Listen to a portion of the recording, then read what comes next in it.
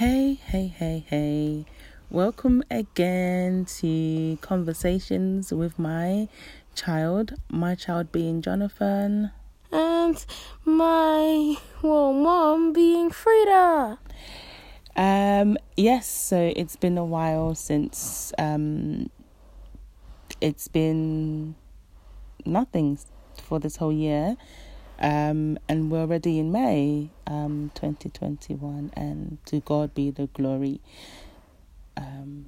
Yes, so today, what are we going to talk about? Solomon.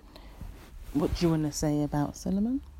I mean, he started off listening to God, then he just used his wisdom in ways. I don't know why he did it.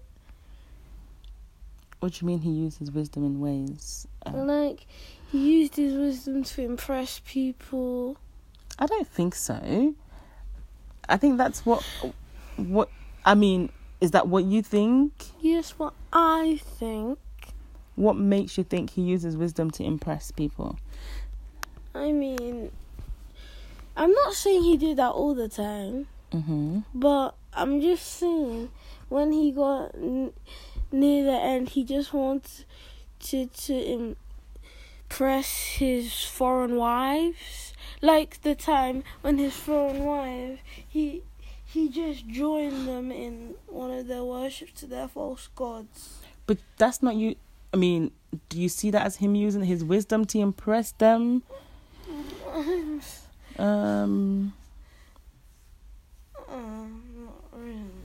Not really.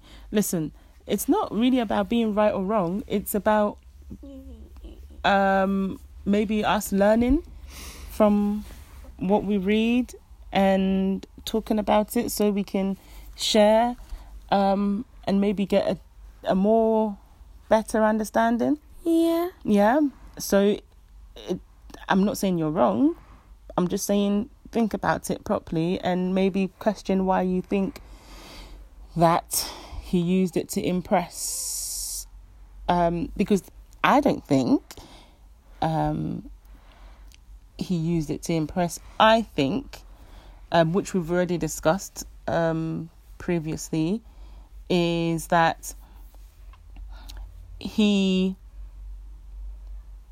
was given gifts, okay? Yes. So, and I told you about, the Queen of Sheba coming to him, being so impressed with his wisdom that has, that news of him being so wise has traveled around the world.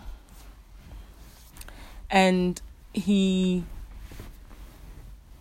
was known to be very wise. And she came just to hear him.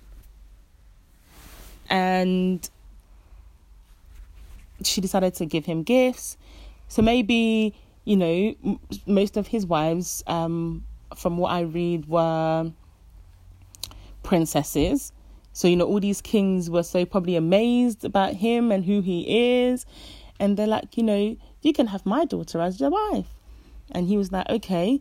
So sometimes I think what it really teaches us is to be aware and to know that when we have God, okay, we need to know that what he has blessed us with,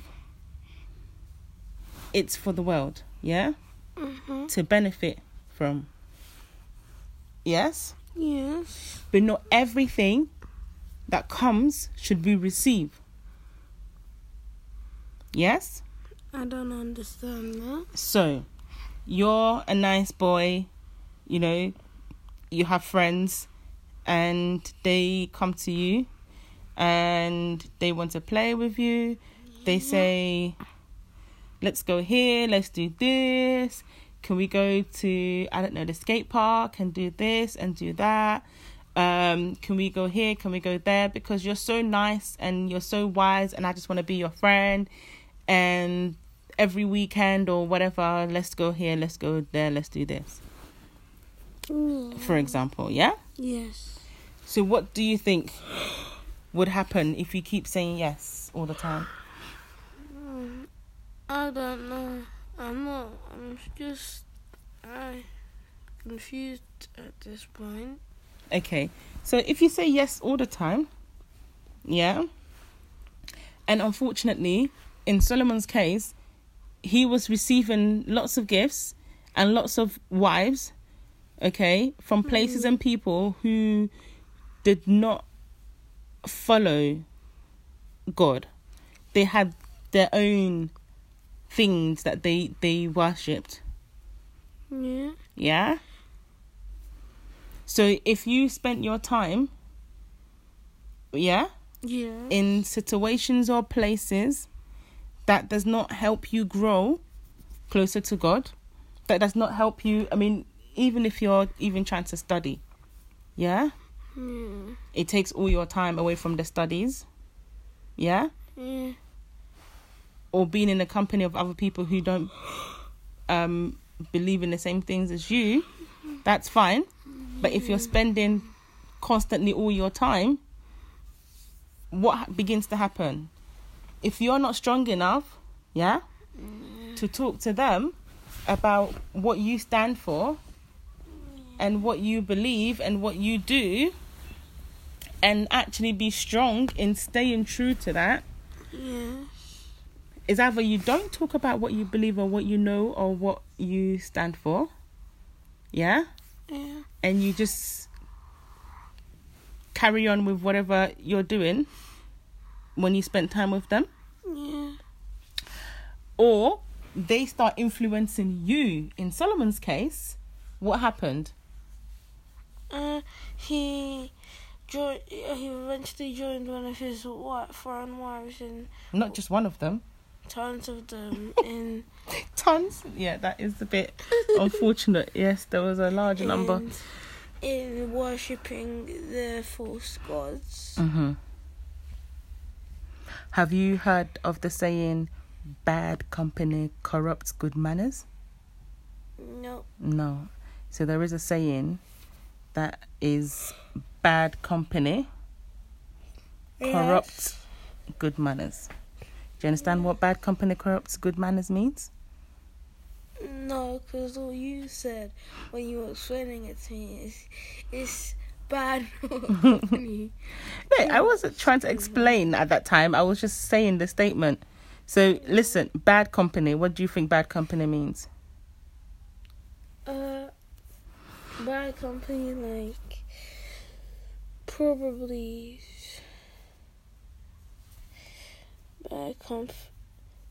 bad people that you're with. Yeah, so if I'm in a company of something, that means I am close or spending time.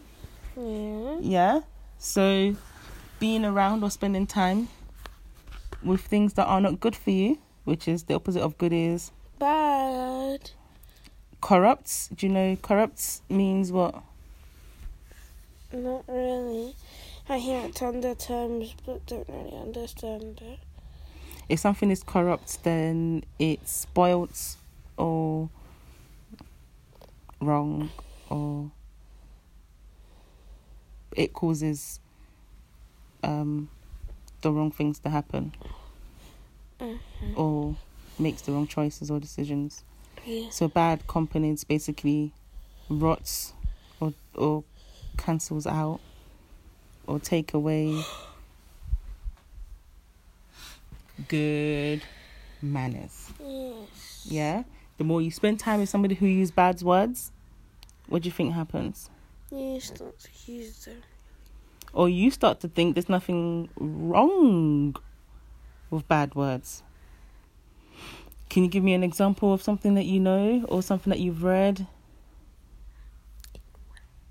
Anywhere, because it's about every conversation should be a lesson, and every lesson should be realistic. Yeah, that's how we learn. If we can actually see this as real life stuff.